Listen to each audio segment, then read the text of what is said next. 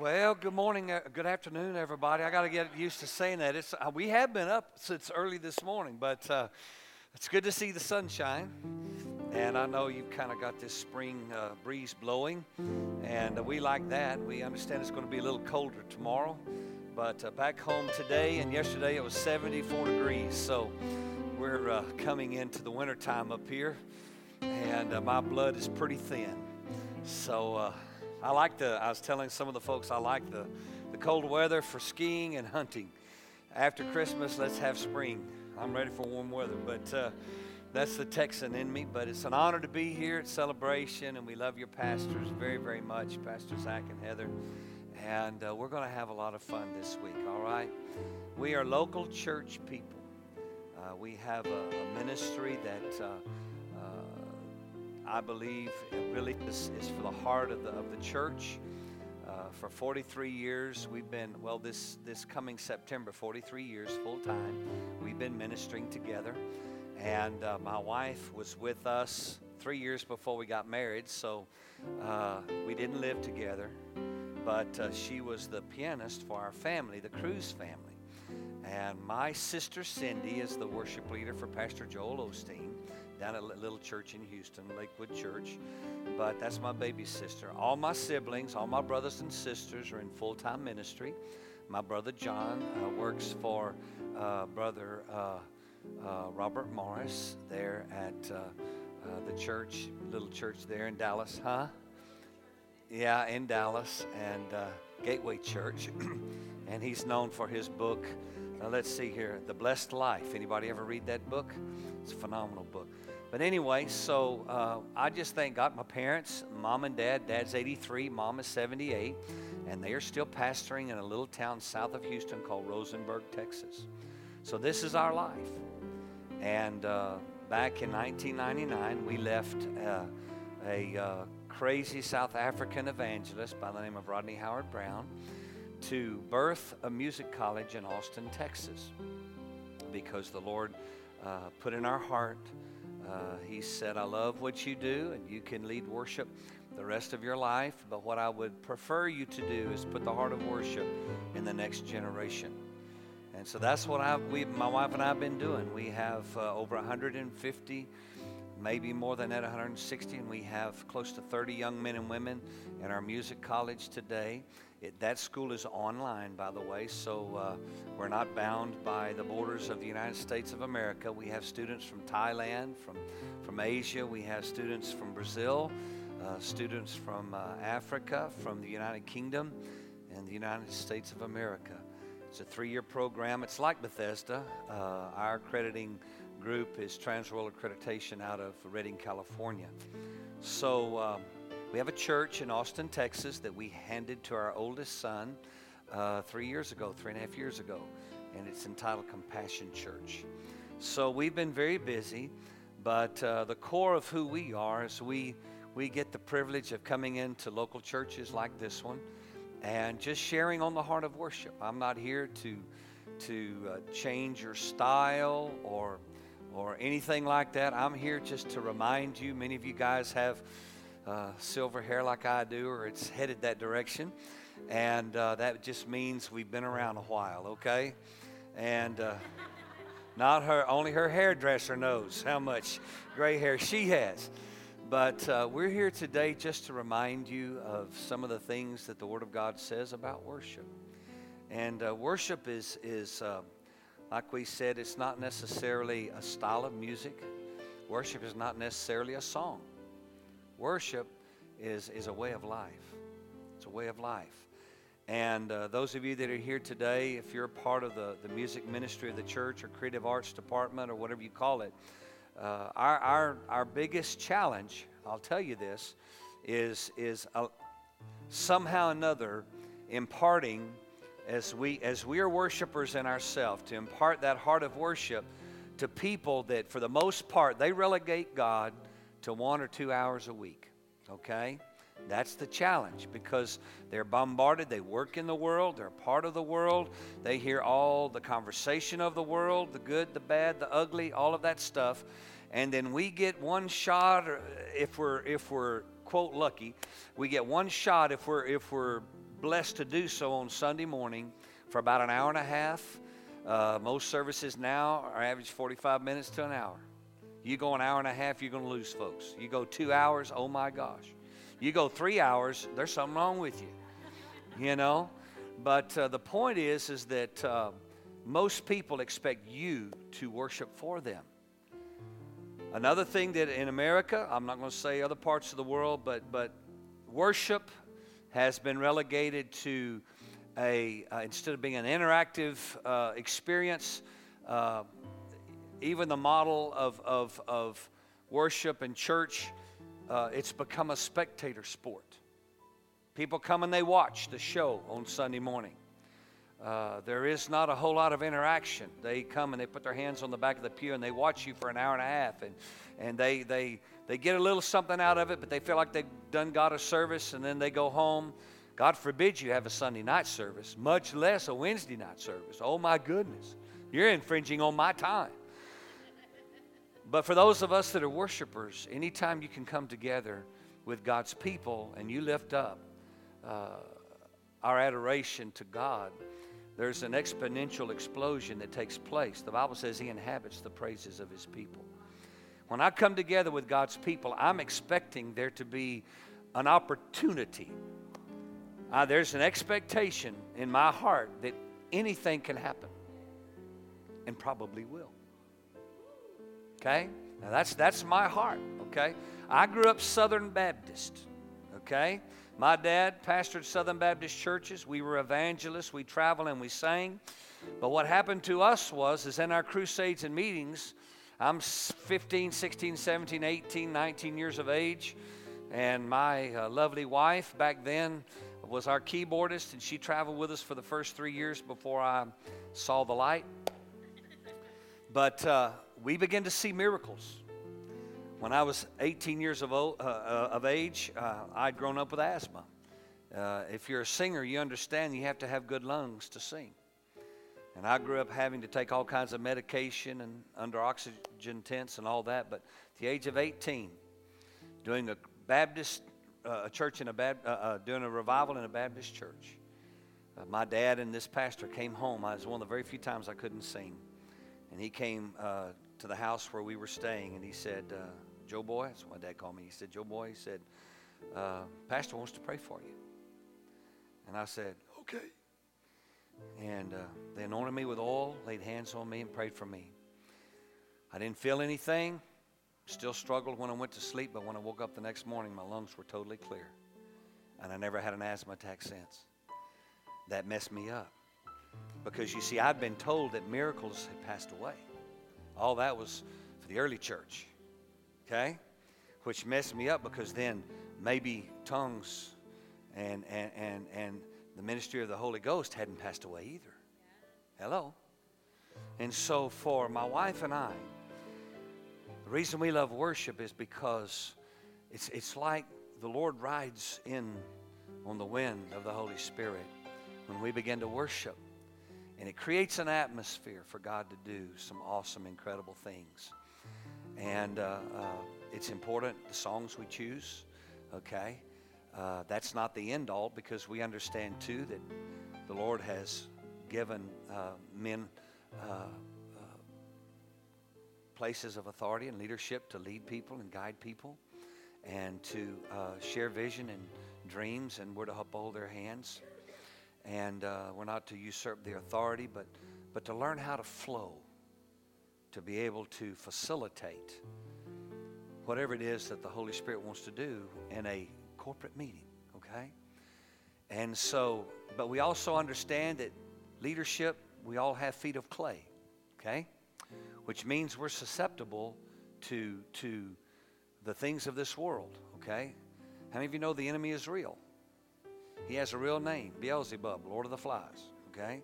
And he has a third of the angelic host that help him do his bidding.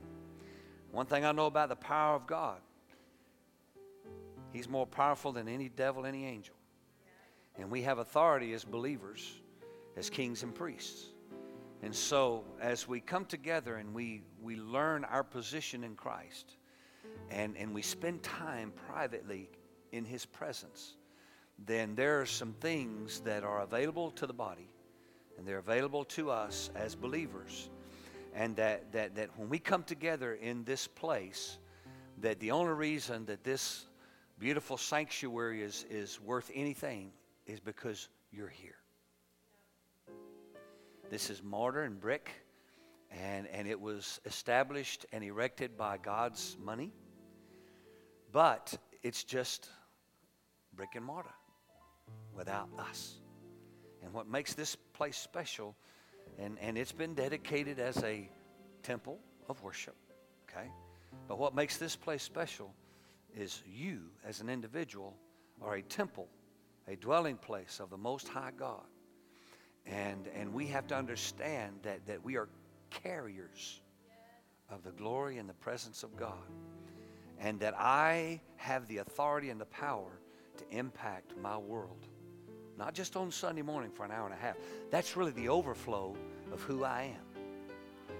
You see, yes, I'm a minister of the gospel, and I'm here to do something, and my wife and I are here to do something this week. But really and truly, what you receive today is an overflow of who I am. I'm a worshiper by choice and by calling and by right as a believer. And our ministry comes as an overflow of who we are. So anytime, I don't care if it's senior pastors or worship pastors or leadership, those that take care of the kids in the nursery, we are vulnerable to the world's system. And the only thing that keeps us in a place of right standing with God is that time with God, the intimacy that we have with God as the Word of God comes alive on the inside of us. And the enemy's biggest ploy is to get you and I outside that place of intimacy with God, because if he can pull us out of that place, then we open ourselves up to the same authority and power that's wreaking havoc in our globe today. Okay? And so the reason I think that Pastor Zach and Heather brought Becky and I here is because we're not perfect. Okay? Now, positionally in Christ, I'm perfect. Can you understand what I just said? Positionally, I'm perfect. But I'm actually a man with feet of clay, and I live in a fallen world. But because of my relationship with Christ, I have authority, I have boldness, I walk in victory because I have allowed the things of God to come close to me. And I cherish, listen to me, I cherish my relationship with my God. I cherish my relationship with my wife, with my children, with my grandchildren, with friends, pastors. And because of those things, I don't want to move to the edge. I might as well go here too for just a minute. Grace. There's a lot of talk about the message of grace. I grew up listening to my daddy speak on grace. Grace was not, you can do whatever you want to do. That's not grace. Grace is unmerited favor, receiving what I did not deserve. And if you're a worshiper, you're going to cherish the grace that we have been given. Why? Because I couldn't earn it. It's not mine that I could earn. But because I have received it freely, then there's something that holds me to that place of God. I love your intimacy. I love your power. I love what you can do when you show up big. And if you start dabbling in the things of the world, the first thing that's going to lift is His anointing, His power. And that's where religion comes in. And I hate religion. The reason churches are not filled today is because of religion. They've not seen Jesus. They've seen religion, a rosary. Now they go through the motions, but there's no power. There's no power. If you don't sing with power, you might as well go out here and play in some club somewhere. You know, go ahead and make a living doing it, but don't say you're a worshiper. Because when worship occurs, there's a release of God's power. And when people come into this building and they walk through those doors, before one note is ever sung, I promise you, if this is a worshiping church, then the very fabric of these pews can be used by God. If they could take the clothes and the aprons off of Paul and lay them on the shoulder of people and they'd be instantly healed, then people can walk through those doors. Because this is a worshiping church, and the moment they walk through and sit down on these padded pews, the anointing of God begins to work on the inside of their heart. And that's what people are missing today. They go through the motions. They come through the doors and they hear a little beautiful little sermon, but they leave the same way they came. Oh, let's don't do too much. Let's don't offend them too much. We've been so careful not to offend that the majority of our nation is walking in darkness, and they have no idea. There are more mega churches today than ever before, and our country's worse off than it's ever been. So, just a little side tidbit. That's not my message. That's just kind of an introduction. But you guys have to know, we're here today because we love you. We love your pastors, and we don't have all the answers. But I know what I'm called to do. And I know what God has graced us to do. So let's just stand our feet just for a minute. Let's just do the one. I see the Lord. Let's do that very last one. I think you might know that one. I was going to do Show Me Your Ways. Maybe we'll do that one tomorrow evening because we don't even have words, do we? Yeah, and I have to teach you that. But let's just sing. Let's sing this. Chris Folsom, one of our great friends from Australia, wrote this years and years ago as one of the old Integrity, songs. But it goes like this. I see the Lord seated on the throne, exalted, and the train of his robe fills the temple with glory, and the whole earth is filled, the whole earth, and the whole earth is filled, and the whole earth is filled with his glory. Let's sing that verse again. I see the Lord. I see the Lord seated on the throne, seated on the throne, highly exalted, and the train of his robe fills the temple with glory, and the whole earth is filled, the whole earth and the whole earth is filled, and the whole earth is filled with his glory.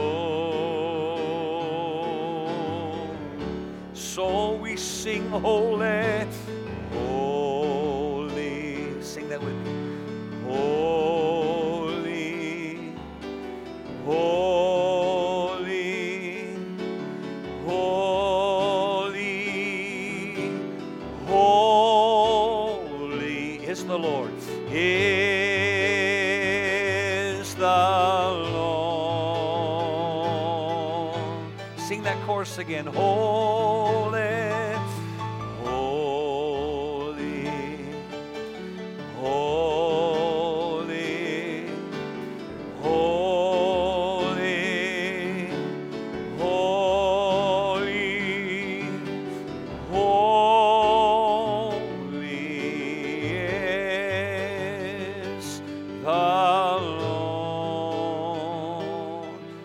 that verse one more time. I see the Lord, I see the Lord seated on the throne, seated on the throne. Oh, so exalted, exalted, train of his robe fills the temple with glory, and the whole earth is filled, and the whole earth is filled, and the whole earth is filled with his glory. Oh, sing holy, holy, holy, holy, holy, holy is the Lord.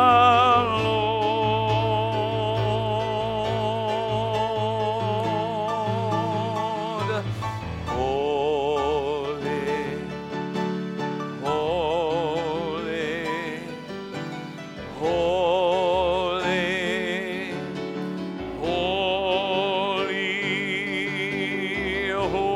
holy is the Lord.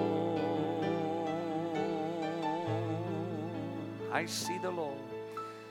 I see the Lord seated on the throne, exalted, and the train of his robe fills the temple with glory,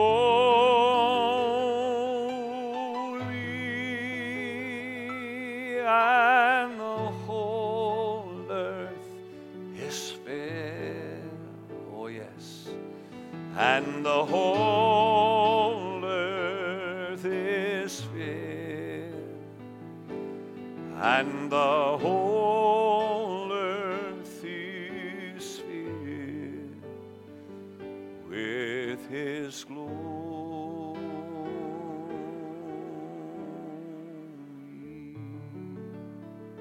Hallelujah. We love you, Lord Jesus. We magnify. Come on, just lift your voices this morning for just a little while longer. We bless your name. Serenama Coriando Senamamro. Serenamaro Kermasota. Come on, just worship the Lord. Sing a new song. Sing a new song. Shelalama Kolaba Shehele. Rendalanama Kashebendele Diasa. Yes, Lord. Yes, Lord. Ramoma Shehele. Ristaka Melamamba Basalamondo. Remana. Lord, fill this place with your glory. Fill this place with your glory. Oh, hallelujah, hallelujah. Lord, we bring our adoration, our love to you this afternoon. We bring you our hallelujahs. We bring you our hallelujahs. Oh, la mama sendere ma rokaste. Lord, we open our hearts to you this afternoon. Lord, to receive. Lord, we know there's more. Lord, we know there's more. Open the eyes of our understanding. Ramasahe, Kolomamasa. Oh, that we might be able to see like we've never seen before. Lord, open our ears today that we can hear what you're saying. Lord, even here to Celebration Church. Lord, open our hearts. Lord, if there's anything there, Lord, any envy or strife or bitterness, Lord, that would keep you out. The walls that might have been erected, Lord, to protect ourselves. Lord, we ask you to remove anything. Ramasahele, Rindasta, Robo Kama Sebender Miandela Bakasota, O Rabandere Makalabokonda. Oh Lord, we love you, we magnify you. Lord, for our lips, Lord, that what we say, what comes out of our mouth, Lord, is pure and holy, Ramaste, and pleasing to you. Oh, we thank you, Lord, for your goodness. Bless the Lord, bless the Lord. We exalt you, Lord. We exalt you, Lord. You see, praise has a voice. One thing that we try and remind people, because of the nature of the church today, it's really, everybody comes to watch the show. Many times in churches, it's everybody worships their worship. Oh, our praise team is the best. You know, our band's the best, or whatever. Oh, our church, look how beautiful it is. No, really, you see, praise has a voice. For me to praise my wife and tell her how beautiful she is. We've been married for 38 years, but I just don't go, you know, I just don't wink at her, you know, and she might know what a wink is, but if I'm going to praise her, I'll open my mouth and I tell her how much I love her. Worship, yeah, you can stand there and meditate upon the Lord, and I can look at her and go, man, you're so awesome, you're so beautiful. I love you more today than ever. I can be thinking all those things. But if I want to tell her, I'm going to praise her. Praise has a voice. And one of the things that the enemy has tried to do is he has tried to shut the mouth of the church. I'm talking about God's people, our effectiveness, the opportunity for us to have a voice in the earth. And so it's time that the church rose up. Somebody say amen. And that we raise up a group of people that know how to praise him, and we're not ashamed. You know, every other group of people out there, no matter who the advocate is, they're not ashamed of what they're talking about. They're going to make sure their voice is known, and they don't care who receives it or how it's received. They don't care whose feet they tremble upon or tread upon. They're going to get it out there. Sometimes they're almost, you know, vindictive about it. But oh no, God's people know, you know, we're loving people, and you know, my goodness. So we're not going to be vocal. Come on. That's one of the enemy's ploys. I'll just silence the church. We give you the highest praise. We give you the highest praise. We give you the highest praise. We give you the highest praise. We give you the highest praise. Sing that again. We give you the highest praise. We give you the highest praise. We give you the highest praise. Oh, we give you the highest praise.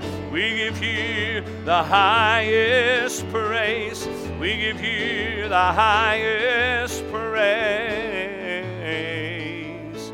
More than the air I breathe, more than the song I sing, more than the next heartbeat, more than anything, Lord, as time goes by, I'll be by your side, 'cause I never want to go back to my old life. I ain't going back, 'cause I never want to go back.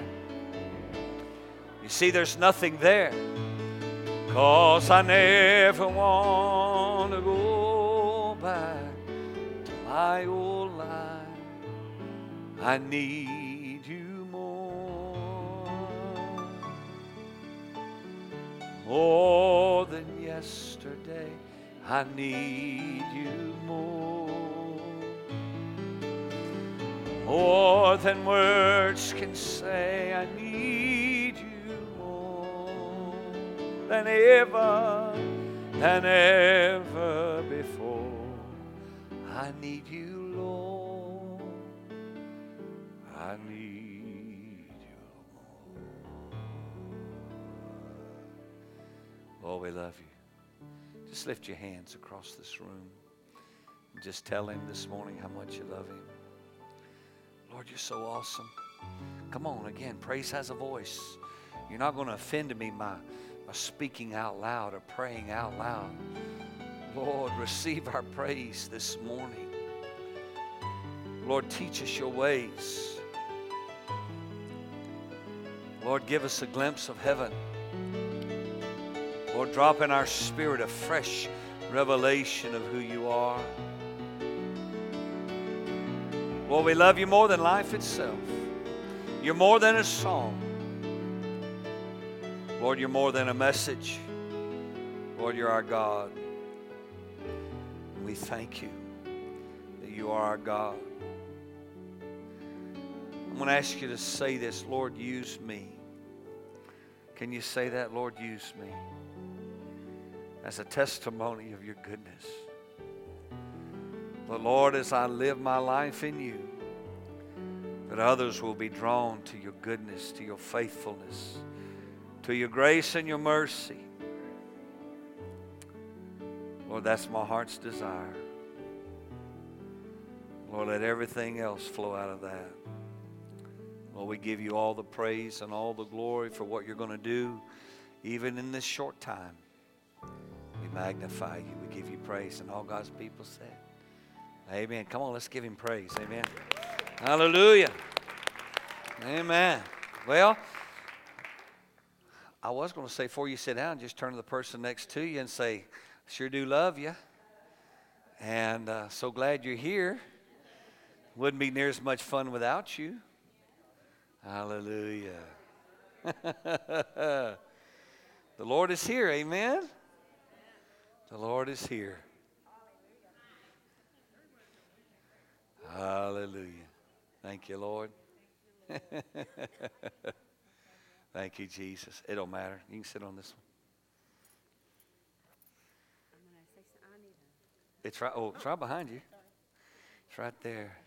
Hallelujah. I don't know about you, but the Lord is here. Huh? The Lord is here. Amen. Hallelujah. No, but let me see. They'll get you fixed up. I didn't check.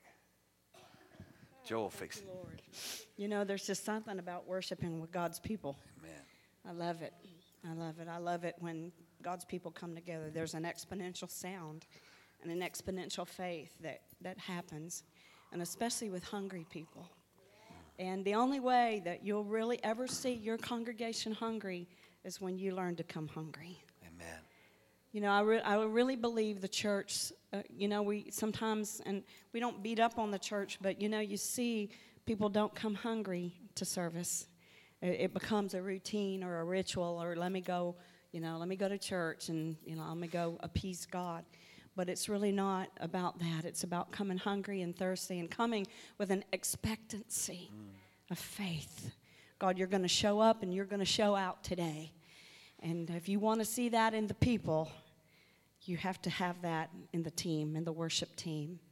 And I think one of the things that Joe and I have learned all through the years is that we cannot let the congregation's, attitudes or their temperature affect us.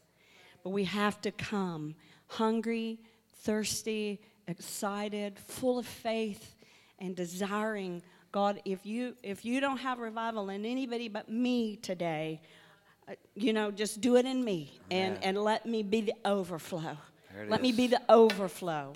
And so we've had to do that, because when you do what we do for all the years that we have, and we've served many men, wonderful men and women of God, and then we started our own ministry in 1999, and man, I tell you, there are some days you don't have anybody to stir you up. You have to stir your own stuff up. So The King David, the Bible says there, when he came from Ziklag, and they had plundered all the wives and the children, and the city was burned, and he went and asked the Lord, do I go after them? And the Lord said, that passage I'm talking about, I think it's in 2 Kings, and he says David stirred himself up in the Lord. And we have to do that. As worshipers, as leaders, we have to learn how to do that. We can't wait for Pastor Zach, Pastor Heather. We can't wait for anybody to stir us up. If we come hungry and thirsty, we can stir our own selves up in the Lord and come with that expectancy. And I promise you, when you come that way, you're going to see some amazing things happen, because that's going to affect other people. And so we are just excited. We are honored, you guys, that you invited us. What a beautiful place and what beautiful people you have. It's a wonderful opportunity for us to come and to just pour out. We have been doing this, as Pastor Joe said, for a very long time, but it's still as exciting today as it's ever been to meet new people, new parts of the family, and to come and to worship with you and to just let the Lord use us to do whatever He wants to do. And we are humbled. You know, I don't know what it is about getting older. There's one thing I know about getting older. You learn that you don't know as much as you thought you did, and you learn your dependency is more on God every day that you live. You learn it's really not about me, but it's all about Him. And because of that, you're just grateful that God still uses you. And so I stand here today, and I'm just grateful that God still uses me, that He's chosen me, and that He's honored me, that I can carry the power of His love and the power of His Spirit on the inside of me, and that He wants to use my hands and He wants to use my voice in the earth. And I'll turn it over to Pastor Joe. I just wanted to tell you a little testimony. Back, not this past November, but the November before last, we were invited to Brazil. We were ministering there in a very large church in Brazil, and I'm telling you, the Brazilian people are passionate as they are about, they're just a passionate people. And when you get them in the move of God and you get them saved, born again, filled with the Spirit, oh my goodness, they are passionate people. They are. And so we had an amazing time. There were, 7, 8, 10,000 people there that weekend for a conference. It was one church, and all of their satellite churches came together. And it was just wonderful. Well, on Sunday morning, we actually just did the worship. There was another guy speaking on Sunday morning. And so as we finished worship and we went and sat down on the front row, the evangelist stood up, and he was speaking to the congregation, and all of a sudden it was like he had a word from God. And he looked down at this couple sitting, a pastor and his wife that were sitting, that were just visiting. And he looked at them. He said, Pastor Enrique, you and your wife come forward, stand up. And they came forward, and the evangelist just began to speak prophetically over them. And then he said, fire. And those people, no one touched them. They was like rocks. They just dropped, And we're just sitting there watching. And the evangelist sent us, Brother Joe, Becky, go and lay your hands on those people. And we stood up just at the obedience. And when we stood up, I heard the Lord say to me, don't you ever forget what a blessing and what a priority and what a privilege it is to be my hands in the earth. Don't ever forget what a blessing and a privilege it is to be my voice in the earth. Well, by the time I got to those people, I'm like, oh my goodness, it's not me. It's God in me. It's God through me. My prayer for you this weekend is that you realize this is not about you. This is really not about pastors. This is really not about celebration.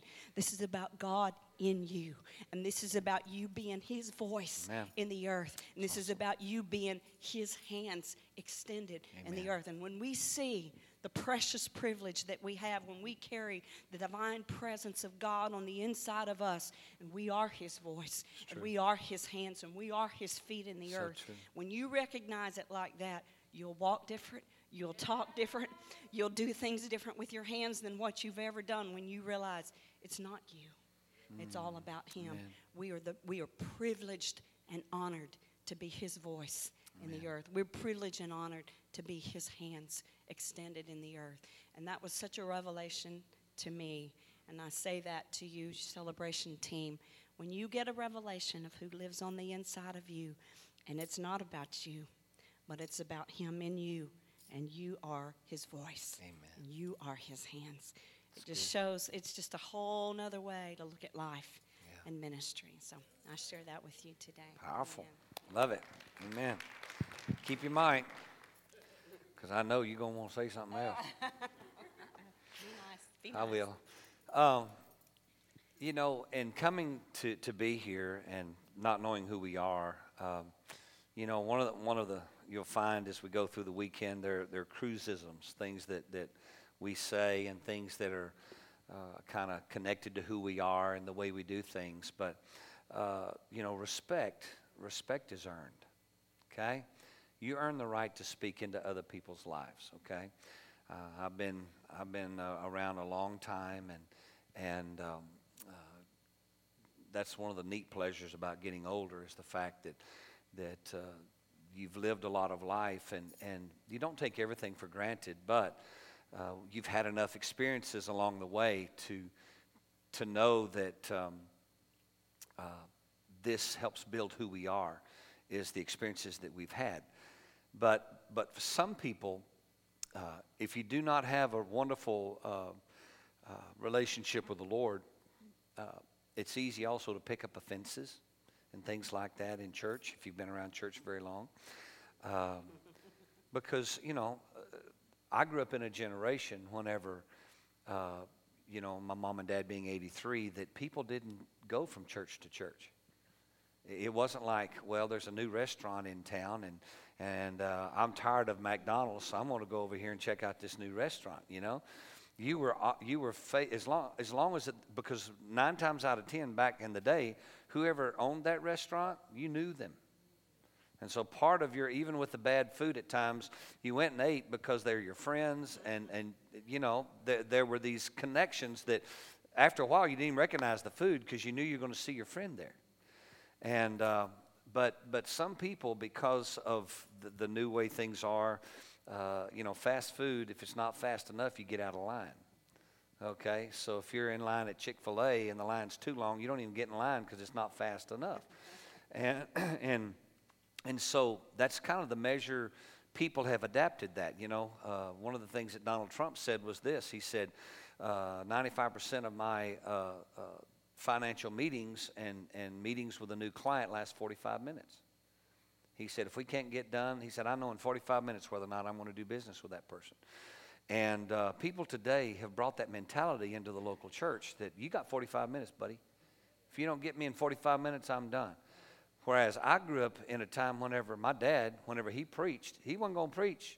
He preached for 45 minutes. That didn't include the music and everything else, and the offering and the special music and everything else. I mean, it was just a different culture in the way we have church. And I'm not saying one is better than the other, but I will say this, that because I remember also in reading about Hillsong and Brian Houston and Darlene Check, who's a friend of ours, and that the day when Brian walked in and said, Darlene, I need you guys to go on out to the platform. He said, we've got to have another service. She said, right now? He said, yeah. He said, we've got over 3,000 people standing out there in the rain. And he said, we need to go ahead and have another service. And he said, you've got 15 minutes, and we're going to do this service in 45. Well, it was out of a need. It wasn't like that was going to be the model. But people take what they see and they make it a denomination, or they make it a religious model. And for us, it's not about how long you do anything or what you do. It's whether or not there's the touch of heaven on it. Okay? But what happens is that in our relationships and in our culture, because we are faithful and we are diligent people, transition comes. New pastors come to new churches, and if we're not careful, we bring along all of our baggage because of what has taken place. And trust, it's very difficult to have trust. In a marriage, if trust is broken, it's very difficult to have that trust rebuilt. Same way in the local church. If people have been hurt in church, they walk away from it. They're very skeptical about coming back to the church because they don't want to get hurt again. You know, it's like if you go down to the trough and the pig's coming to drink water, and every time the pig comes to get a drink, you drop a brick on its head. After a while, he's going to go, water, brick, head. No. You know, I mean, it doesn't take long for people, if that's the mentality, then they're going to figure out, you know what? I've got a brother-in-law.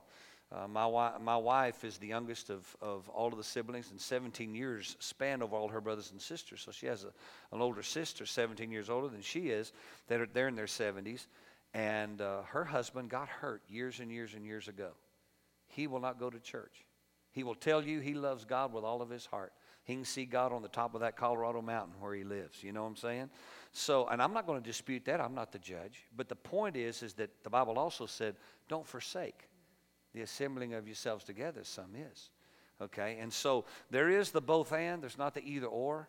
And our job and our privilege, I guess you would say, is that we have to understand that whenever you come and you're leading people into the presence of the Lord, if you're part of the praise team or ministry team in some way, or you're standing at the door greeting people as they come in, or parking people in the parking lot, or whatever that is, that you don't know how you're going to get those people, what they're going to say, what they went through the week, everything else. They're going to walk in these doors. They're going to have everything under the sun on their mind. The last thing on their mind is going to be worship. And what a tragedy. So for us, you know, our life has been given to is helping people to understand what it is to create an atmosphere of worship. And it begins in your home. Okay? It begins in your home. We have, with the music college that we have there at Cruz Institute, we teach a lot of classes concerning heart, concerning excellence, concerning the anointing. Matter of fact, the motto of the school, or the real vision and mission, is coupling excellence and the anointing. In other words, we want you to understand there is the playing skillful side of it. Play skillfully, the Bible says, David said. But not only playing skillfully, but there's also the anointing. There's the presenting ourselves in a way that the Lord would breathe upon us the power to do what he's called us to do. We say the excellent side, it's our part. It's us. The excellent side is, have we trained properly? Have we prepared properly? Have we done all in the natural realm to play skillfully, right, or to sing skillfully, or to greet, or to team people, or to lead volunteers? Have we done our part? That's our part. Right. God's part is the breath. Right. It's heaven on it. And we can't do God's part, and God can probably do without us, but oh, what a privilege it is. And he has always chosen to use man. And when those two come together, it's an exciting, it's a very special thing. It is. And so today what we wanted to talk about was bringing those two things together. But we will finish with another, or maybe I need to start with it. I don't know, or we'll weave it together. But we have a message that we teach, coupling excellence and the anointing, and then another one that's really big when we come is team ministry. Together, each anointed to minister, an acronym on the word team, because worship begins at home. The sad part about it is that in our day and age, even younger and younger, we send our kids to pre-K.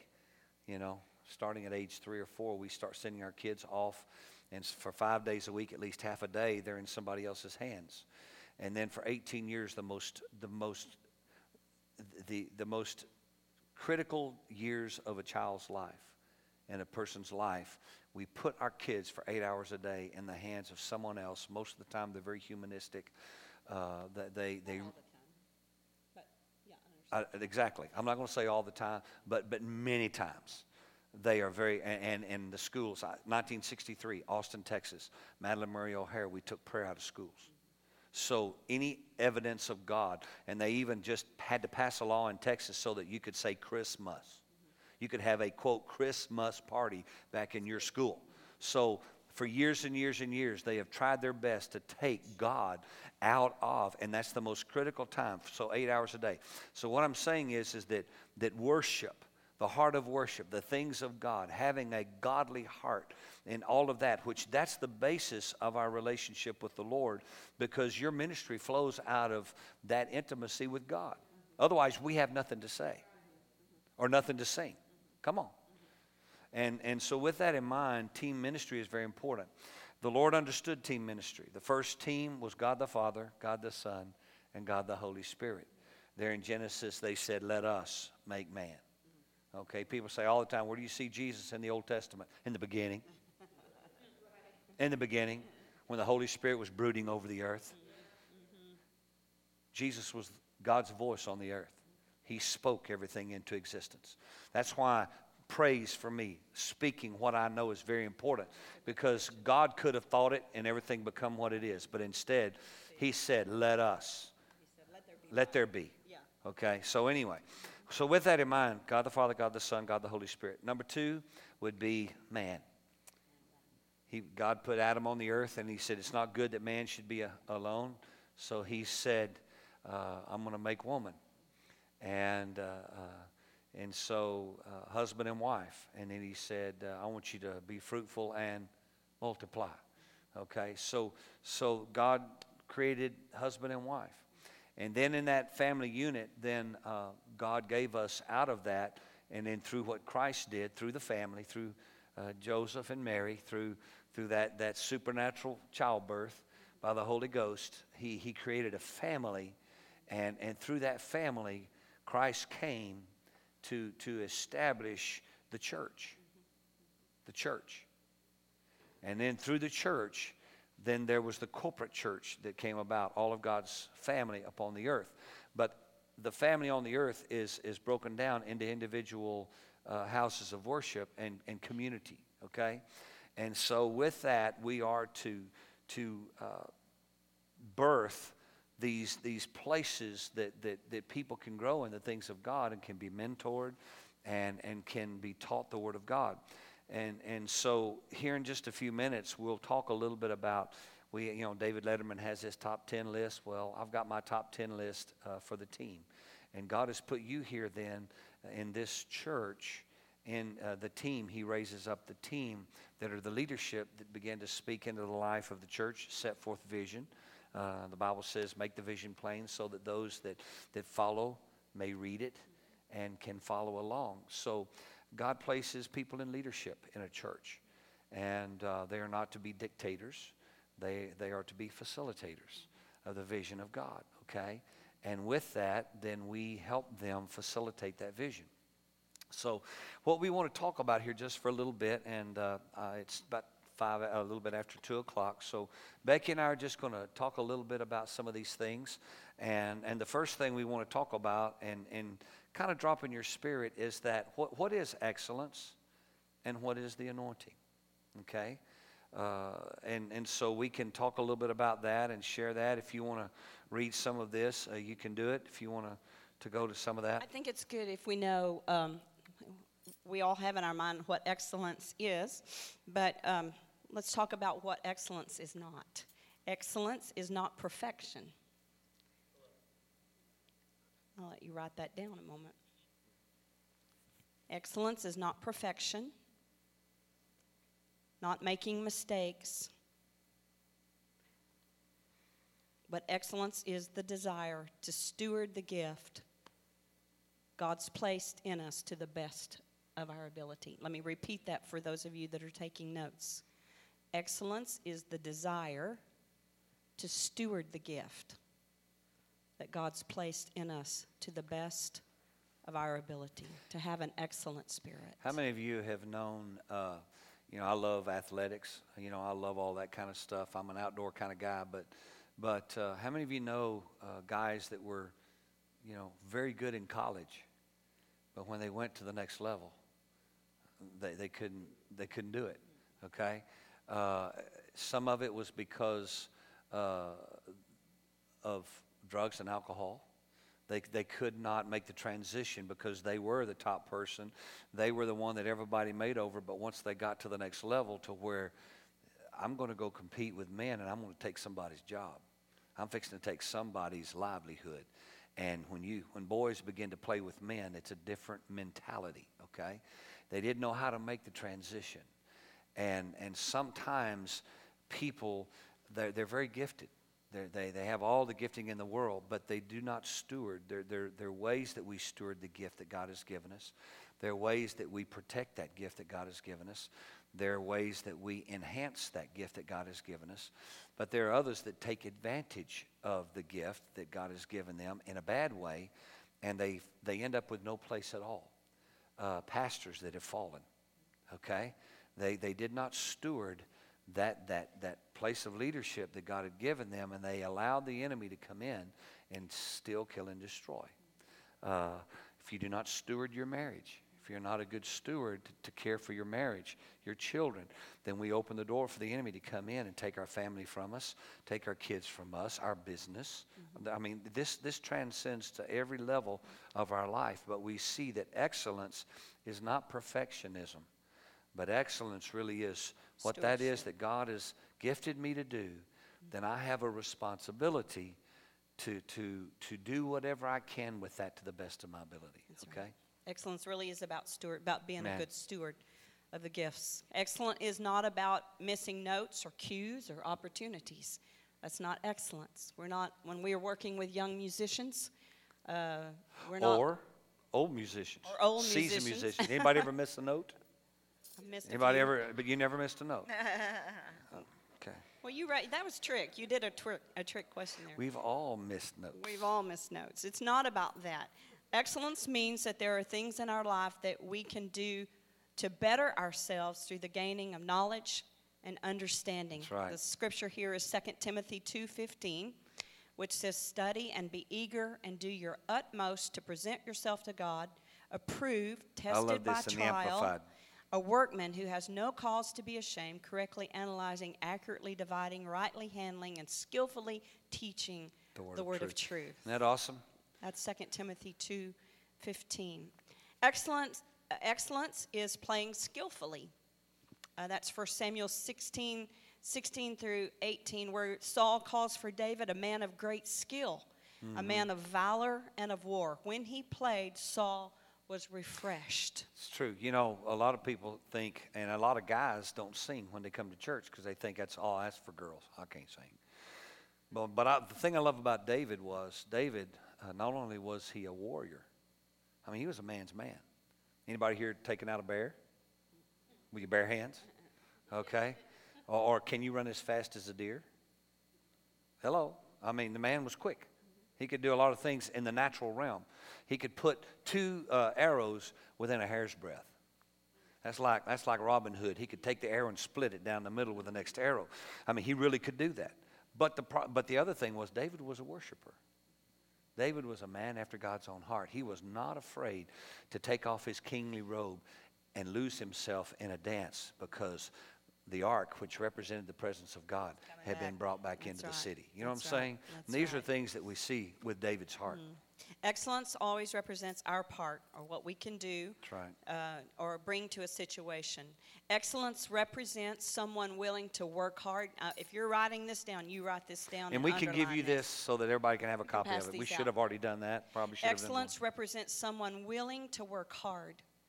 Speaking of their work ethic, they might not have the best gear or the best voice, but they'll take what they have and be diligent and work hard to make it the best it can be. When we're teaching our students and when we're sharing this with our students, we also have Bible college students there as well.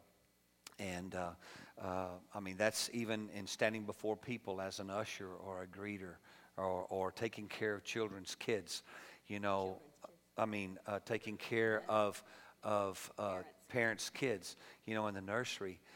There's an excellent spirit. You know, the sad thing about it is that in America today, you can lose families over the fact that they went to this one church and when they picked up their kid, the diaper had been changed. But when they went to this church over here and they picked up their kid, the kid's diaper was dirty.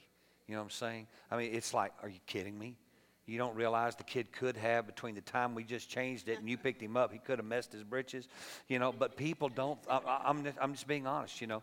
Or you do walk into the nursery and it doesn't smell clean. It doesn't smell like when they left that service and left that building, they didn't go through everything and it smelled like Lysol or whatever you want to do. You know, there are just certain things that show there has been an extra touch given to this little area of ministry. And that's what we're talking about. Some guys that don't have the best gear, they may not have the most expensive guitar, but you know what they've done? They've understood the first thing you do is you make sure that you keep it in tune. You know, before you ever start a service, before you ever start to play, the first thing I'm going to do is I'm going to make sure my instrument is in tune. Hello. I'm going to make sure that the cables that I have that I'm using today, that to the best of my ability, they're in working order. They're not crackling. They weren't crackling before I plugged it in, so what do you think? It's probably going to crackle once you get started. So, you know, there's certain things that you can't get past all of that. There are going to be broken cables. There are going to be times whenever you pick up a microphone and the cable begins to crackle or whatever. But for the most part, we've done our best to prepare, check all these things out before everything gets started. And that is our part. That's having an excellent spirit. You understand what we're saying? And that's one of the things that I love. Maybe it's because I grew up in a family. My dad was military. My dad was in the Air Force, okay? So when I had to mow the yard as a kid, you had to mow in straight lines so that he saw that you were going the right, or you washed your car. My dad would go back out there, and if the windows were not every spot off of it, he'd wet it down until you do it again. Now, that's trying to be perfect. But my dad taught me some things in that. We grew up raising Richard quarter horses when I was younger. So my job on Saturday was to clean the stalls. And if you do not clean the stall and all you do is throw new shavings over the top of the old shavings, it doesn't take but a day for them to know that you didn't do it the right way. And it can cause the animal harm by standing in anyway. There's just an excellent spirit. See, these things, one of the things that my wife and I also, another cruisism, not only respect is earned, then honor's given, but there's also the ripple effect. Every decision we make as believers, as leaders, those that are in a place of leadership, the decisions we make, Brother Zach, and this is one of the things that's tough as a pastor, every decision I make has a ripple effect. If you're a business owner, you understand what I'm talking about. Every decision you make has a ripple effect. And so even in the kingdom of God, the things that I allow in moderation, you know, the Bible says, and others will say, our kids will do in excess. They will take it the step further. And so but on the kingdom side, if I've been diligent to let my kids know that, listen, this is important, to have an excellent spirit, to make sure that I do whatever I can with what God has put on the inside of me, and I'm a good steward of that, and I put that instilled in my kids, I've seen that bar rise even in my children. They carry a greater anointing than I carry. And in my grandbabies, I've got grandchildren that are 2 and 3 years old that already have better pitch than my kids had when they were their age. Now, I'm not kidding. They can flat sing. And I say, Lord, I see all these things working in their life to the better because we just steward what you put in our hands. So the ripple effect can work adversely, or it can work on the other one. On the positive side. Hallelujah. All right, so that's a little bit about excellence. Let's look at what is and what is not the anointing. Amen. Let's go on there. What is? The anointing represents, as we said, God's part. It represents God's part. The anointing is the divine empowerment or ability. It is the supernatural touch of heaven. In most evangelical books or teachings, this point is not always brought out. But for those who depend upon the anointing. We said for those of us. That's us. We depend upon the anointing for flow, for spontaneous worship, for song of the Lord. We lean heavy on God's You could put for the anointing. prophetic, that is flowing in the prophetic. If you're a minister of the gospel, whenever you're there and the prophetic begins to flow, we are totally dependent upon the anointing and the power of God. Why? Because we know in 1 Corinthians chapter 13 that we prophesy in part and we know in part. No prophet is ever going to do it all perfect. Hello. Okay? We're not going to do it all perfect. But the closer we are and the more we depend, the more we know the Word of God. Hello? As a minister of the gospel. And then the more we are able to flow under the unction of the Holy Spirit, then we put ourselves in a better position to prophesy, to sing in the Spirit, to flow under the unction of the Holy Spirit and get it right. Right. Hello? Right. That's right. The anointing is not soulless manipulation. The anointing is not soulish manipulation. Give me your chin. Ha, da, da, ba, ba, ba, da. Mm-hmm. Ever been there in the Pentecostal church? Come on, we've all been there. We've all been on both Scared sides the of the heck out of spectrum. me. We've all been on both sides of the spectrum. Okay, it's not manipulation.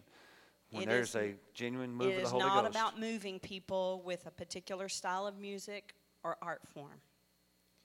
Ephesians 3:20, it's a key scripture here, tells us that the anointing is the power. Ephesians 3:20. Now to him who is able to do exceedingly abundantly above all that we ask or think, according to the power that works in us. It's his power. That's what the anointing is. The anointing represents God's supernatural favor on our lives. David had the skill, but more importantly, he had been anointed by God. And when he played, the spirits left Saul. 2 Kings 3:14 and 15 tells us Elisha called for a minstrel. And when the minstrel played, he ushered in the presence of the Lord. That's right. And Elisha began to prophesy, just what you were talking about So there. here's the thing. If it's a soulish, now listen to me. This is very important. I love all styles of music, okay? I love black gospel. I love the contemporary Christian music.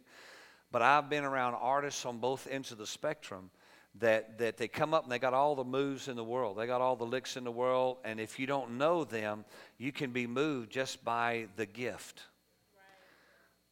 But but I guess because of our age and because we've been around it, I know whenever a guy, it's all about his licks. And I'm going, there's something there. I don't know what this is, but he's trying to prove to me that he's got something.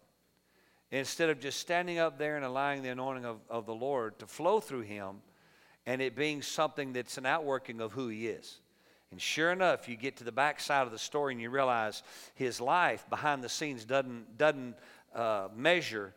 come up to what I see on the platform. So the key to us walking in this anointing is it has to be working in your private life. Are all of us going to make mistakes? Absolutely. But what set David apart was he was quick to repent. Yes. He was quick to repent. Yes. You just don't keep living in a lifestyle. We had an elderly lady that was a great friend of ours gone on to be with Jesus, and she would tell us, she said, it's not a problem to have a problem. No, it's not a problem Well, to have it's not a sin to have a problem. There it is. It's not a sin to have a problem, but it is a sin to have the same old problem. If you got the same old problem, that's a problem. Then it's gone past. It's like, casting out devils. Devils in America are the ones that couldn't make it overseas. Yeah, because whenever you lay hands on people that have a devil and you tell it to come out, spirits obey. Devils obey. If you want to keep that spirit, you can keep it. Flesh doesn't obey. Flesh will not. Sometimes That's how you know. Flesh won't obey. But whenever a person wants to be free, and you speak to that thing, it has to go because the authority of God commands, and it has to obey. I think we minister a lot overseas. So we're in Asia a lot. We're in Africa a lot. And we see it all the time. I mean, it's Lord. just blatant over there. Demonic is huge, And so when you speak to somebody and they're manifesting ugly or doing crazy things or whatever, and I've watched him. There was a lady, in my mind, there was a lady that came forward in an altar call in Africa. And she was acting a fool. I mean, she was just acting crazy, and he looked at her. And she wouldn't look at me. She wouldn't look at him, and she was like falling and jumping and acting just crazy, causing a scene. Causing a scene. And so go ahead. I just grabbed her by the arm and I said, "Look at me. Look at me." And then finally she looked. We caught eye contact, and I said, "Look at me." I said, "In the name of Jesus, free." That's all I said. And the moment I did, she went. She just hit the floor. Her whole demeanor, her whole spirit instantly changed. She began to weep, and she began to cry. And the fire of God began to change her from the inside out. But she had been to many services, many places, and it was all about her getting attention. One of the things you also realize about the enemy, he wants the attention. If you're a musician and you're a, quote, a worship leader and you want all the attention, something is not right. Somewhere along the way there has not been a breaking and an understanding of who you are in Him and who He is in you. It's not about us. That's right. It's about Him. That's right. So that's one of the things that the Lord has really spoken to our heart about. Let's go on. Yeah. I know we got a lot of stuff. What are the benefits? Moses was anointed by God to lead his skipping people. that. You're skipping. All right. Skip. We've got a lot here. What are the benefits of these two components at work in a person's life? Well, in other words, what is the benefit of having excellence and the anointing? Excellence and the anointing gives us abilities beyond our own personal ability. That's right. In other words, you can do things outside of yourself, things you never dreamed you could do when you have excellence and the anointing. That's right. Excellence and the anointing gives us creativity. Right. To write, to Vision. sing, to act, to play, Vision. to preach. It gives us vision that we would not just accept the world's standards, but go beyond them to set a higher standard. How many writers do we have here? You like to write. You like to sit at your instrument and write songs. Like to write songs. Others? How many of you have songs that are still on the page that have never been sung? I do. I Okay. raise my hand on that one. And so what I'm saying is that sometimes it begins in the natural, and then God will allow you to finish it or whatever. And then there's songs that in that moment they just come and all of a sudden, boom, boom, and everybody's singing it. Anybody ever been there? Absolutely. Okay. So they're your Excellence. songs, and then they're His songs. Right, right. Okay. Excellence in the anointing gives us favor to stand before men, to have the attention of leaders such as presidents and kings. That That's was King David, obviously. That's right. There. To have excellence in the anointing also brings not only favor, but it brings blessing. That's right. David, Solomon, Joseph, Daniel, Paul, all very blessed. They were all men of skill, Right. but they were men that carried a great anointing. Right. Last question for you on this teaching. Can you have one without the other? Can you have excellence without the anointing? Can you have anointing without excellence? You can. You can. You can. The question is, why would you want? That's exactly right. Why would you want one But you know, without the other? but you know you what, win the prize, my brother. But you know what, There my you brother? go. How many people have settled? How many people have settled? If they don't carry the anointing, know? they can depend on the arm of the flesh. Yeah. They'll- But you need me. But you need me. But I'm the best. You know I play better than anybody else. Well, it's not really about that. You know, There's another half to this. There's the anointing side. And then on the other side, how many have said, but I'm so anointed. You know when I sing, God moves. And you want to go, yeah, but you never practice. I mean, thank God, God blesses it and touches it, but there is another side. We want to play all of us the same chord at the same time. You need more than 3 chords. But God uses it. I know. But He can do more. you see, the purpose of excellence coupled with the anointing is for the purpose of showing forth the glory of God to all people. The purpose of excellence in the anointing is showing forth the glory of God to all people. The more they see Him in us, the more they want to know Him. It is the combination, our part, excellence, coupled with His part, the anointing. It causes people to come to Him, and that's the whole reason for our existence. In the closing scripture, 2 Corinthians, write this down. You can read all of this later. I won't read it all to you now. But it's 2 Corinthians 4, 5 through 13. And Paul, a student of law and a great man of excellence, says it like this. And I'll let you read all that. But verse 7, I'll just jump down. Verse 7. We now have this light shining in our hearts, but we ourselves are like fragile clay jars containing this great treasure. This makes it clear that our great power is from God, not from ourselves. And jump down to verse 15. All of this is for your benefit. As God's grace reaches more and more people, there will be great thanksgiving, and God receives more and more glory. That is the purpose of excellence and the anointing. That's why we strive. Can we have one? Can we have a church full of excellence? Absolutely. There are a lot of churches out there today. As Joe said, in this time in America, we've got more mega churches than you can shake a stick at. They'll have 3,000, 4,000, 5,000 people at on a weekend. Oh, they'll have multiple services. They'll have multiple services. And they're so perfect, and they are Their so shows are the organized best. that, man, they can get them in and out, parking lot and everything else. But there is not There's a not 1 ounce of drop anointing. of the anointing of God. There's It's not 1 become a ounce. show. People come and go the same way they came. So if it was just that, let me ask you this. If it was just excellence, listen to me. If it was just about excellence, wouldn't you think that the spiritual climate in America would be more than what it is today? I beg to differ with those who just say it's all about the excellence.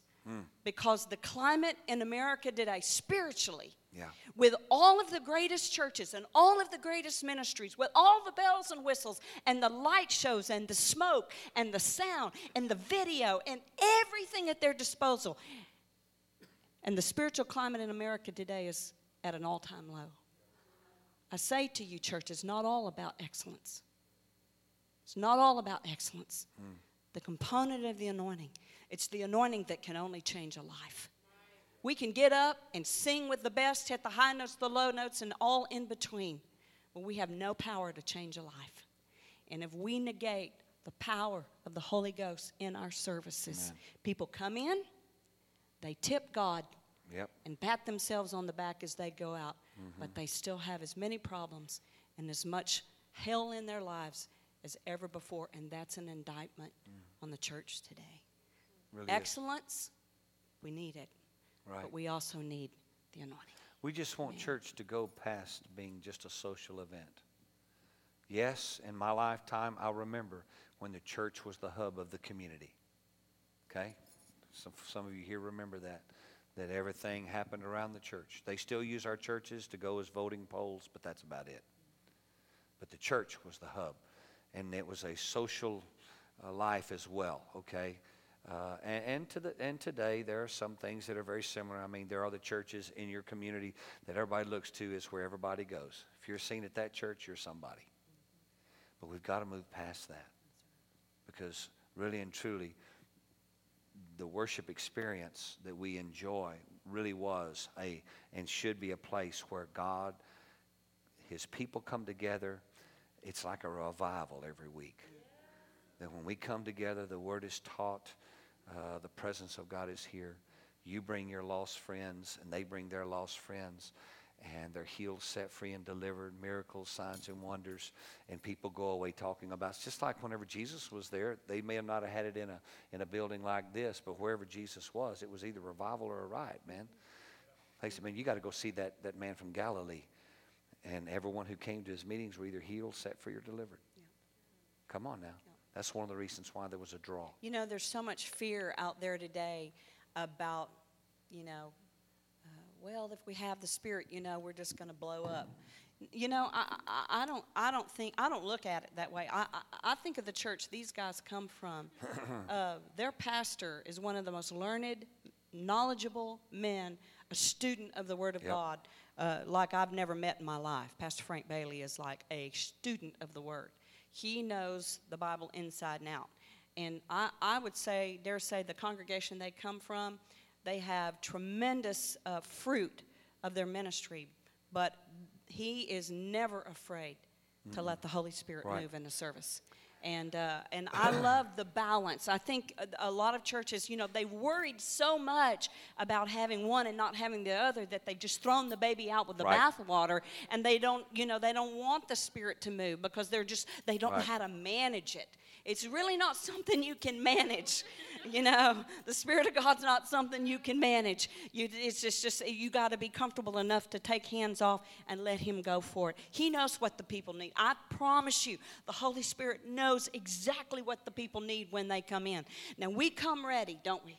We come every week. We come ready. We come with a song list. We come with the songs God has burned in our heart. We come with the Word of God. We come with a plan.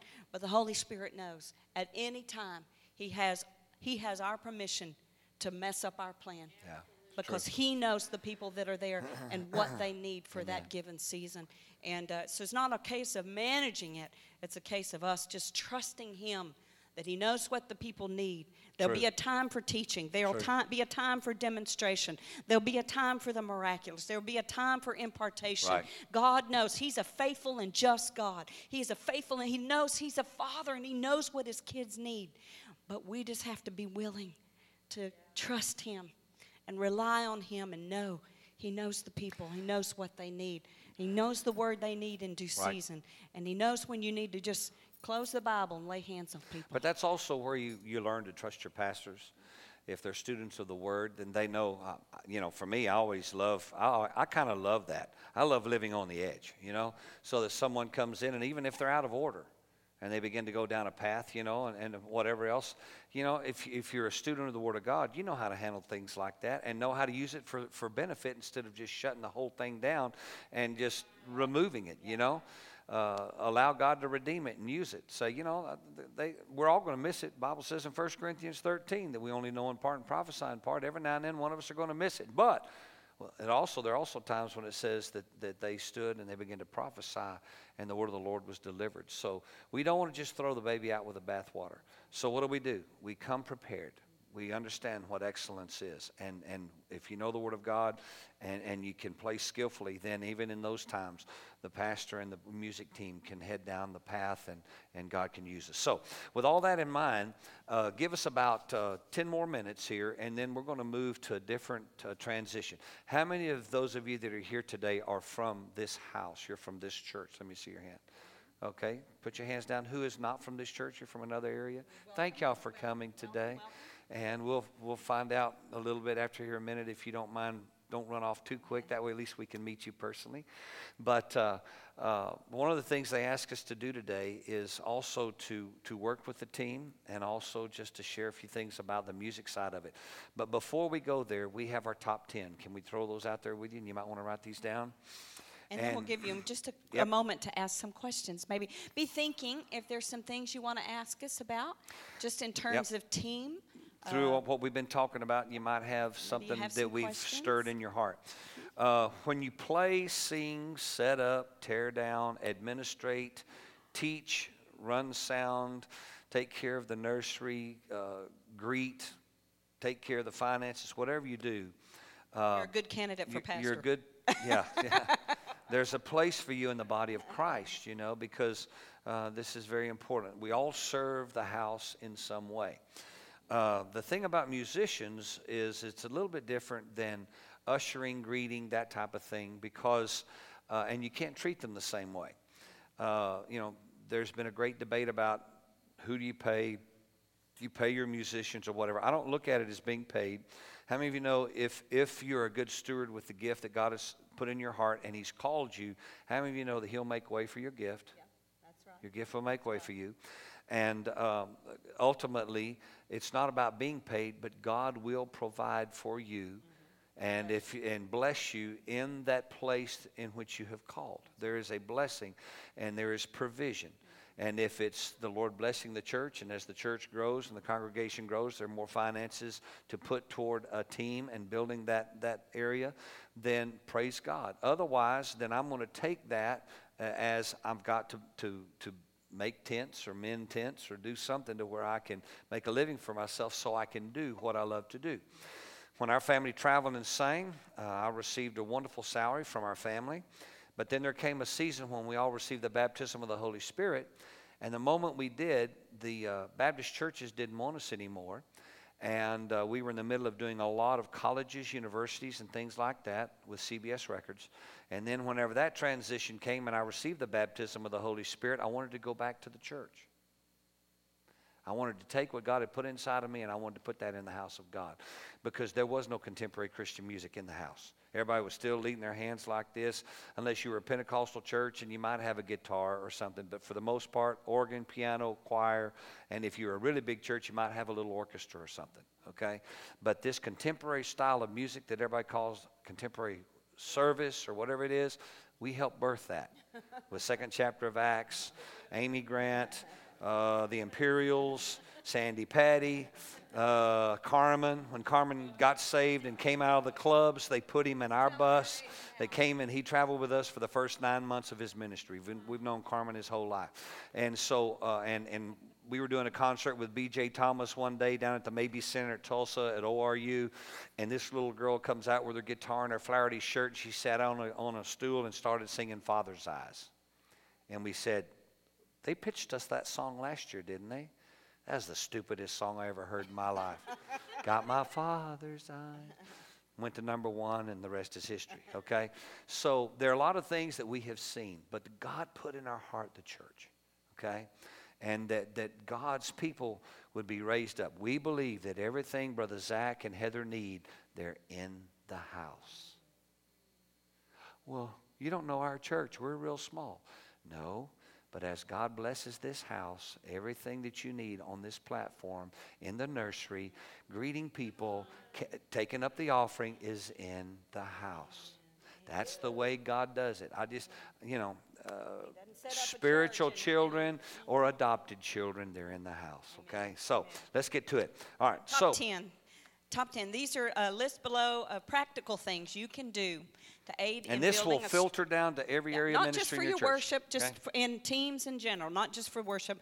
Things you can do to aid in building a stronger and better team no matter where you serve, whatever place you serve. Number 1, remember this, we are all facilitators. Every one of us, we are all facilitators. We find the gifts in others and allow them to use their gifts. Another way of saying this, we are to make disciples. Whether it's on the street, leading somebody to Christ to make a disciple, or there's a young believer in the church and I'm teaching a Bible class, or you're on the praise team and you're leading this team, you are always looking out there in the high schoolers, the college and career, or maybe a guy that played bass guitar, in a church we've been helping here a little bit and helping them grow. He was the first bass player ZZ Top ever had. He's 68 years old. Sitting in the church. They didn't even played know it. for years. And we got him involved. The man can still play. He ain't forgot how. But he was just sitting there. Nobody knew him, never was asked. Matter of fact, he always helps in the invitation at the altar call to help in the back. He's always taking people to the back. People. Nobody knew he even played the bass guitar. I mean, the guy going. Meanwhile, the church is hiring bass players. And they're hiring and paying people to play. And I'm going. And I told Pat. He said we don't have musicians. I said you got a church of 2,000. What do you mean you don't have musicians? You just don't know they're there. They're in the house. Okay, number 2. Make disciples. That's the first one. Facilitate others' ministries. All right, here's number 2. Be confident in your calling, but remember, ministry doesn't revolve around you. Don't be territorial and afraid. Someone is going to do it better than you or take your job. Don't lead from a place of fear, but from a place of confidence in your God, not in your gift. Put who you are in someone else and make a disciple. You see, the worst thing in the world is you take ownership. What did I say first one? You're a facilitator of the giftings that God gives. You don't own this church. Hello. We have a ministry, Cruise Ministries International. We had a campus, Compassion Church. My son now pastors that. I cannot own one chair in my ministry. It is a 501c3. Don't belong to me.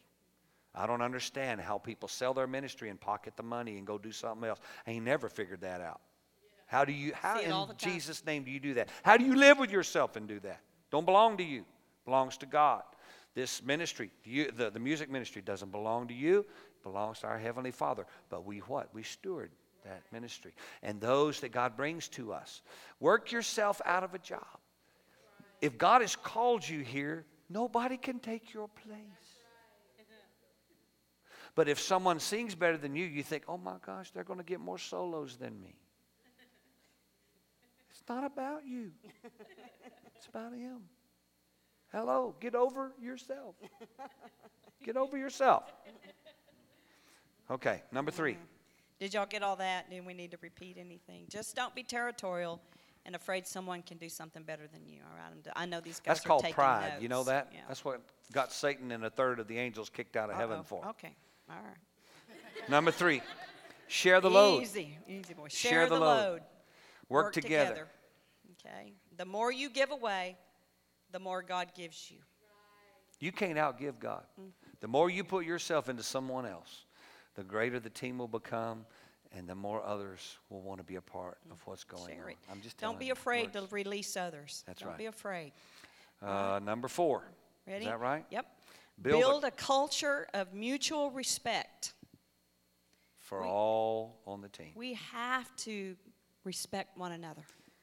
I You don't- may not agree with everyone every time, but you do need to respect the gift, respect them. You have to. You have to build a culture of mutual respect. That means the old can learn from the young, And the young, and the young can learn from the old. Come on, I'm just telling you. A culture of mutual respect. There are things that you can glean from one another, and in that culture of respect, again, respect is earned. They may be a novice and they may not be able to play as well as you can, but you can at least see the fact that they carry a gift, and you can be a part of helping them grow into who they are in Christ. And God will bless you for that. I'm telling you right now. You can't outgive Him. That's right. All right, ready for the next one? 1, 2, 3, 4, 5. All right, don't let strife come in Oh yeah. or pride rise up. Pride At all cost. and strife are the quickest way to divide. Okay? Envy, strife, bitterness, anger. If you bring those things, if you've been hurt somewhere and you bring that chip on your shoulder into the team, it's gonna taint. It's going to poison the whole thing. You have to be quick to repent. Allow the Lord to bring healing, and Can I say this, that on this team, just talk about this team for a minute. These things that we're talking about go for all teams. husband and wife. Can I tell you that we work at not letting strife come in and pride rise up? We have to work at that. And I'm going to tell you, the Lord... She has to work harder at it than I do. I don't know if that's a backdoor compliment or not. Boom. But let me just say this. I'm harder to work with. That's why I said she has to work at it harder than I do. The Lord gave us a little tip. This couple of years ago, we went through a major transition in our ministry when our children used to travel with us. And Because they're all in full-time ministry in now churches today. they're all doing what they love to do, which is serve the Lord and worship. And they're all full-time music guys and pastors. And then it was this team again after all those years. And we had a bit of transition of how to communicate with one another and how to work together. And I'm going to give you a little tip. This is for couples here. If you work together on a team, the easiest way to keep strife and pride out. Is to say, you win. No, that's not. Well, that's pretty good as long as that's you saying that to me. But no, the easiest way. Listen, you're going to think I'm crazy, but this is the truth that works every time. You have to get to the place of agreement as quickly as you can. Right. You have to get to the place of saying the same thing. Let me ask you. Say, Pastor Becky, how do you know when you're saying the same thing? How do you know? When you pray in the Holy Ghost. When you pray in the Holy Ghost, you start speaking the same thing. That's right. We can be in a place to where And fighting goes out the door. if we're not in agreement and we've got to make a decision or whatever, and we've thrown both sides of the equation around and we really can't come to a resolve, then I'll say, we just got to pray. We just got to pray in the Holy Ghost. We'll grab hands. So we'll just begin to pray in the Spirit. And we'll just stay there and pray in the Holy And we Ghost. just start praying in the Holy And Ghost. we'll stay there as long as it takes until we come to a place of rest. Whether it's, she says, I just really feel in my heart. And if I don't have an I'll say, you know what? I'll go with that. Because she's my helpmeet. She's my partner. That little nugget for free, okay? That's just free. And you know what? Every now and then I get to go, you know what? I really feel like we need to do And it I'm this gonna way. go, And she'll okay. go, I can do that. Because we got to the place of agreement. So Now, I am was I just, always right? Let me say this. Am I always right? Absolutely not. Sometimes And I I'm go, not you know what, dadgummit? She'll go, let me give you one example. We had a house one time in I can't Dallas, believe Texas. you're telling on yourself. And it was a beautiful house. And the cost of living was a lot less than in this one place where we lived, out in Heath, Texas, out in the country. Acre, beautiful house. I wanted a pool so bad because I'd moved from Florida. I loved my pool. It's therapy for me just to, vacuum the pool and get out there and look at the waterfall. It's all this stuff. And so I have one of my best friends that I grew up with in East Texas. That's what he did, was he built pools. And he lived just across town. And I went, Doug, I need you to come, man. I want you to build me a pool. And my wife's going, we don't know how long we're going to be here. Because the Lord had given us a word that he was going to take us to where the ministry and all this is going to take place. But he said, I'll show you your home in 2 years. But this was my home. I'm living here. I thought, man, I got to have me a pool. We got the money. We can do this. She goes, honey, I don't think we're supposed to build that pool. But, honey, we got the money. I want me a pool. Oh, whatever. I'm just telling you. Guess what? I built that pool. But when I sold that house 2 years later, guess what? I ate that pool. They didn't give me any more money for that house than what I'd paid for it. And I had another $40-some-odd thousand invested in a pool. And I had to eat that $40-some-odd thousand. Now, I got out of the house and all that stuff, but I'd have had all that set over here if I hadn't invested it whenever she really, was trying to protect me. But oh me, I'm going to do it my way. So there is that place of agreement, and that's a very powerful nugget. Don't let strife come in or pride rise up. When I Come to saw that that, place it of made me agreement as think quick of as you that. can. Get to that place Okay. of agreement, and if it just means, okay, just stop the rehearsal, let's just pray. That's right. You may have some different opinions going on, and some people are really pushing hard. Just say, you know what, let's just stop. Let's just pray about this and just start praying in the Holy Ghost, and then just see what happens after that. All right? Stay humble and teachable. That's the next one. Stay Yep. humble. Stay teachable. I am, like I said a while ago, I'm can 59. I'll all- be 60 in November. I'll go ahead and tell you that. And I realize I know less today Yeah. than I've known ever. Stay humble. So Next one, stay strife. Strive for Strive for excellence, excellence in everything in you do. We everything you kind of do. covered that earlier, so excellence important. Well, this is a good Next one. one, Walk in love. walk in love, and don't harbor bitterness. And that's where the work of the Holy Spirit comes. Because here's one of the things we talk about a lot. In ministry, you never know how you're going to get your heart back. Because ministry is giving your heart to people. Okay?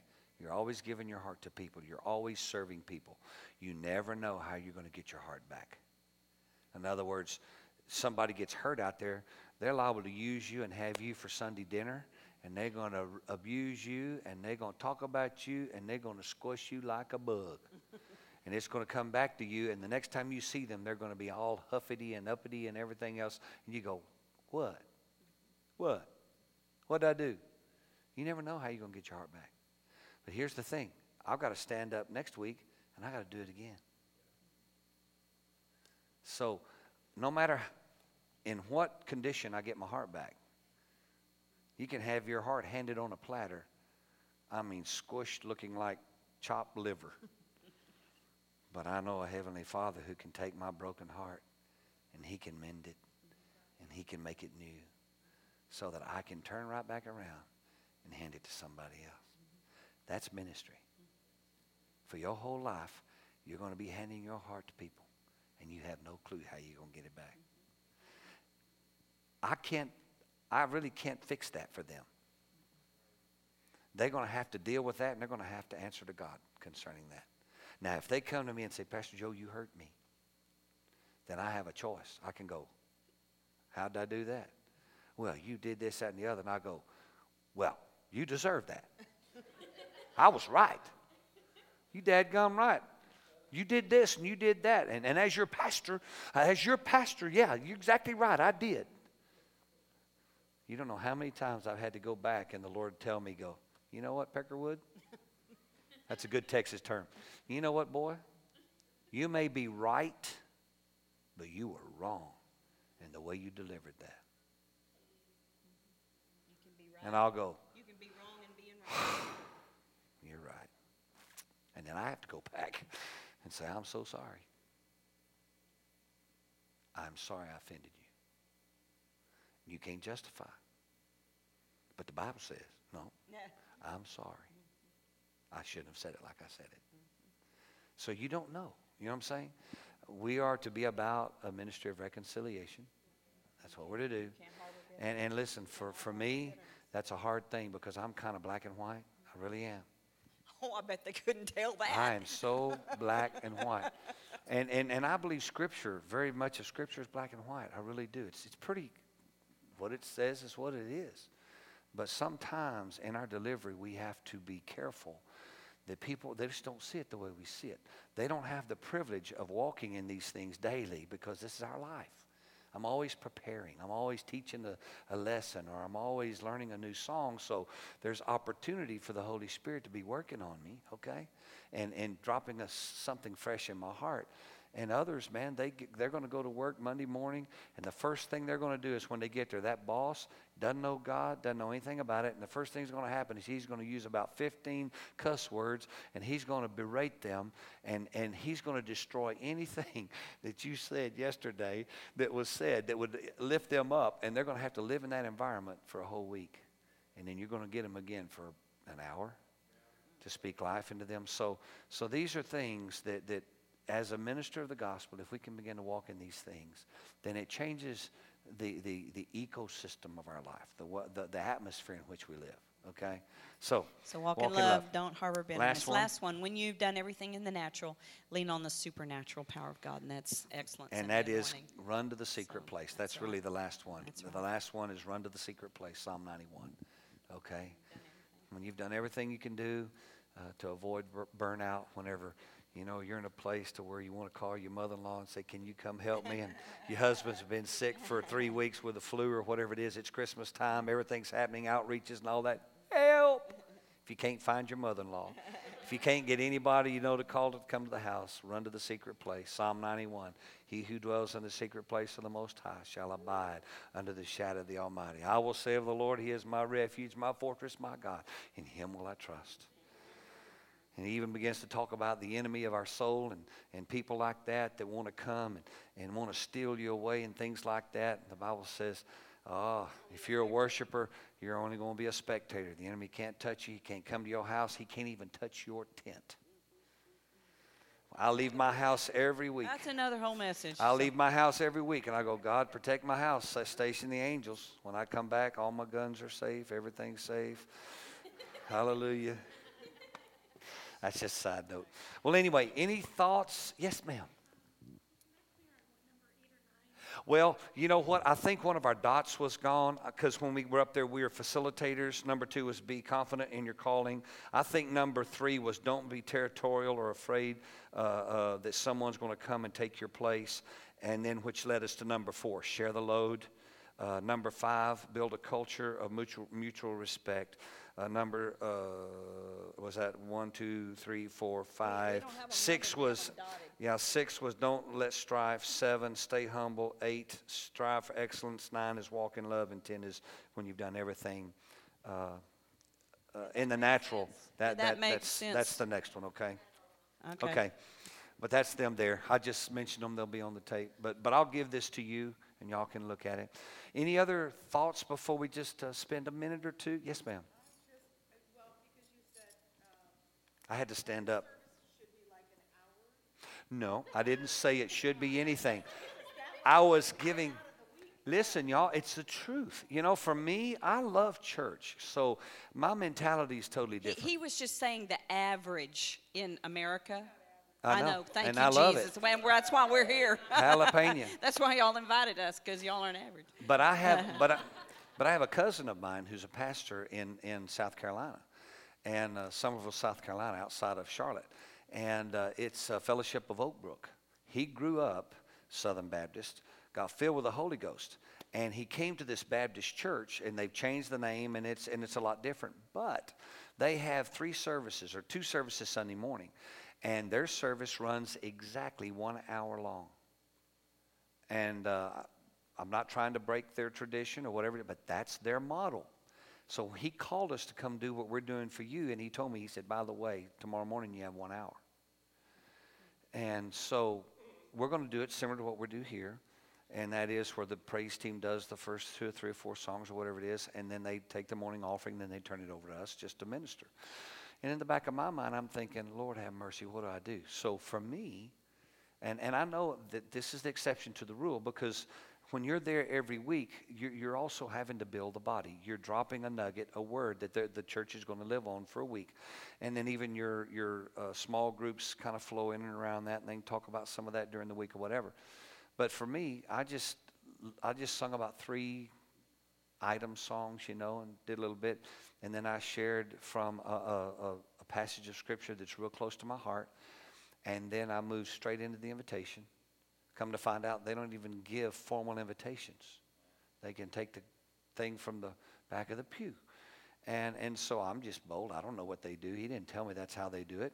So I just went ahead and said, after I got through, I said, I want every head bowed and every eye closed, and I went straight into the invitation. Now, this is 10 till, I've gone 40 minutes. But what I...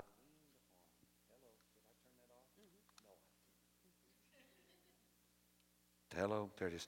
I said, so what I did was I just, I'm sorry. But here's the deal. I'm a man under authority. Okay? That's what he told me I had, and I had to get ready for the next service. So I just went into the invitation, gave the invitation. We had 8 or 10 or 12, 15 people stand up to receive Christ, and others. And what I did was I leaned on the Holy Spirit. I leaned on the anointing of the Lord. Even though I had 1 hour, I was still able to watch the Lord work. But I'm like you. I just feel like that if we can create an atmosphere of worship, that we can sing and the Lord come and minister, I believe that people will drop their guard. I believe that people will relax in the presence of the Lord. Many times that is their normal. They're on hour increments in their life. They really are. They got this meeting for an hour. They got this meeting for an hour. They've got this thing that they have to do. And if we can somehow or another transport them, it's the best way for me to say it, transport them into an atmosphere and a realm of the Spirit to where they can lose themselves in the presence of the Lord. They can drop their guard and God can speak to them. Then we've done our part. We can only do our part. It's the Holy Spirit's part to change the life. We can't change a life, but I can be used of God to help create an atmosphere for God to change that life.